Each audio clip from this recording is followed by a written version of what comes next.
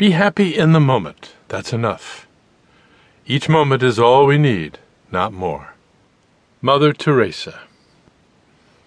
The first 3 skills are about getting ready for pleasure. We clear away all the debris that might get in the way of enjoying ourselves. Then we lay the groundwork by putting ourselves into a frame of mind where we are open to pleasure. And now it is time to start bringing in all the materials for our joy. The first step is to organize our building blocks.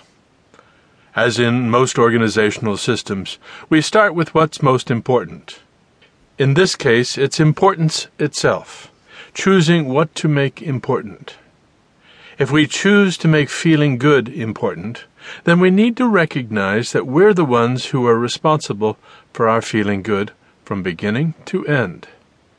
Taking that responsibility is key.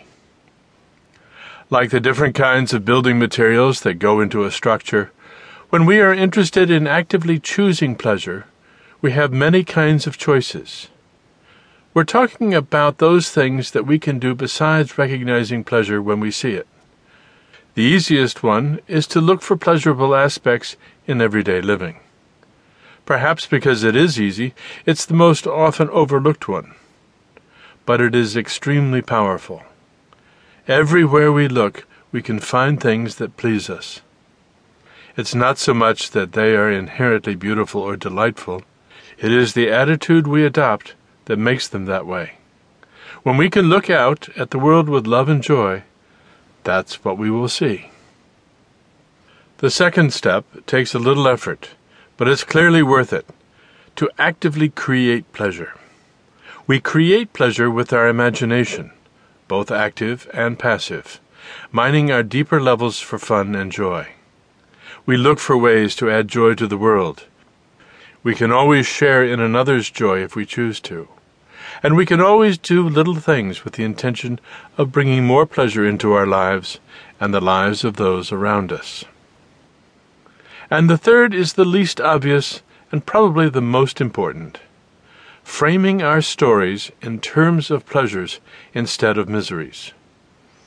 We take charge of the meanings we make concerning things, because whatever meanings we make are fundamental to the experiences we have. In order to have experiences we like, we need to frame our existence, the stories we adopt about our personal reality, to be in alignment with what it is that we want. Making pleasure important to you. The mind is its own place, and in itself can make a heaven of hell and a hell of heaven. John Milton. Just how important is pleasure to you?